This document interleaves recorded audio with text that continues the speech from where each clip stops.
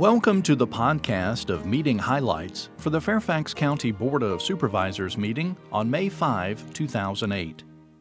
The Girls Fast Pitch Softball Equity Action Plan Review Team presented their final report, noting that girls' fast pitch softball equity essentially has been achieved in the county for the community users and high school athletes. Over the last 10 years, the county has spent over $2 million on this effort.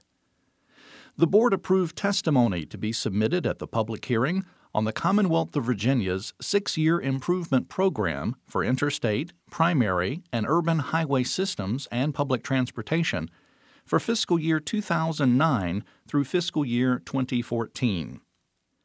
Fairfax County has selected the Alexander Company as the master developer of a portion of the former Lorton Prison, located in what is now known as Laurel Hill.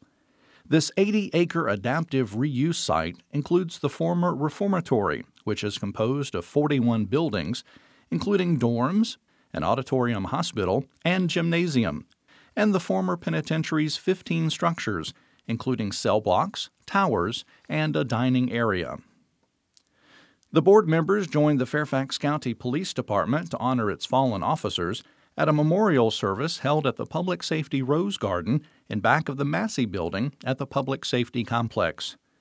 The 5 officers who were remembered are Detective Vicky Armel and MPO Michael Garbarino, killed when a gunman opened fire at the Sully District Station on May 8, 2006.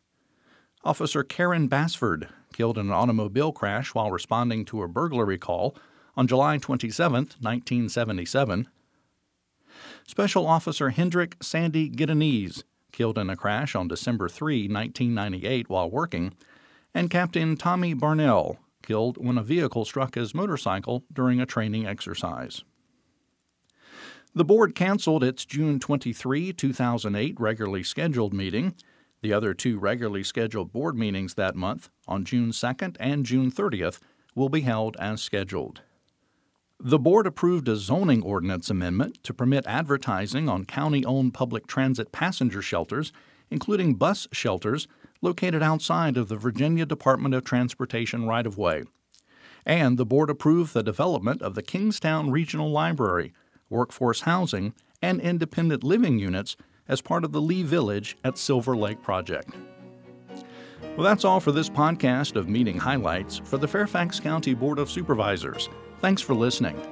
For more information about the Fairfax County Board of Supervisors, including full meeting minutes and documents, visit the county website, www.fairfaxcounty.gov. This podcast is produced by the Fairfax County, Virginia government.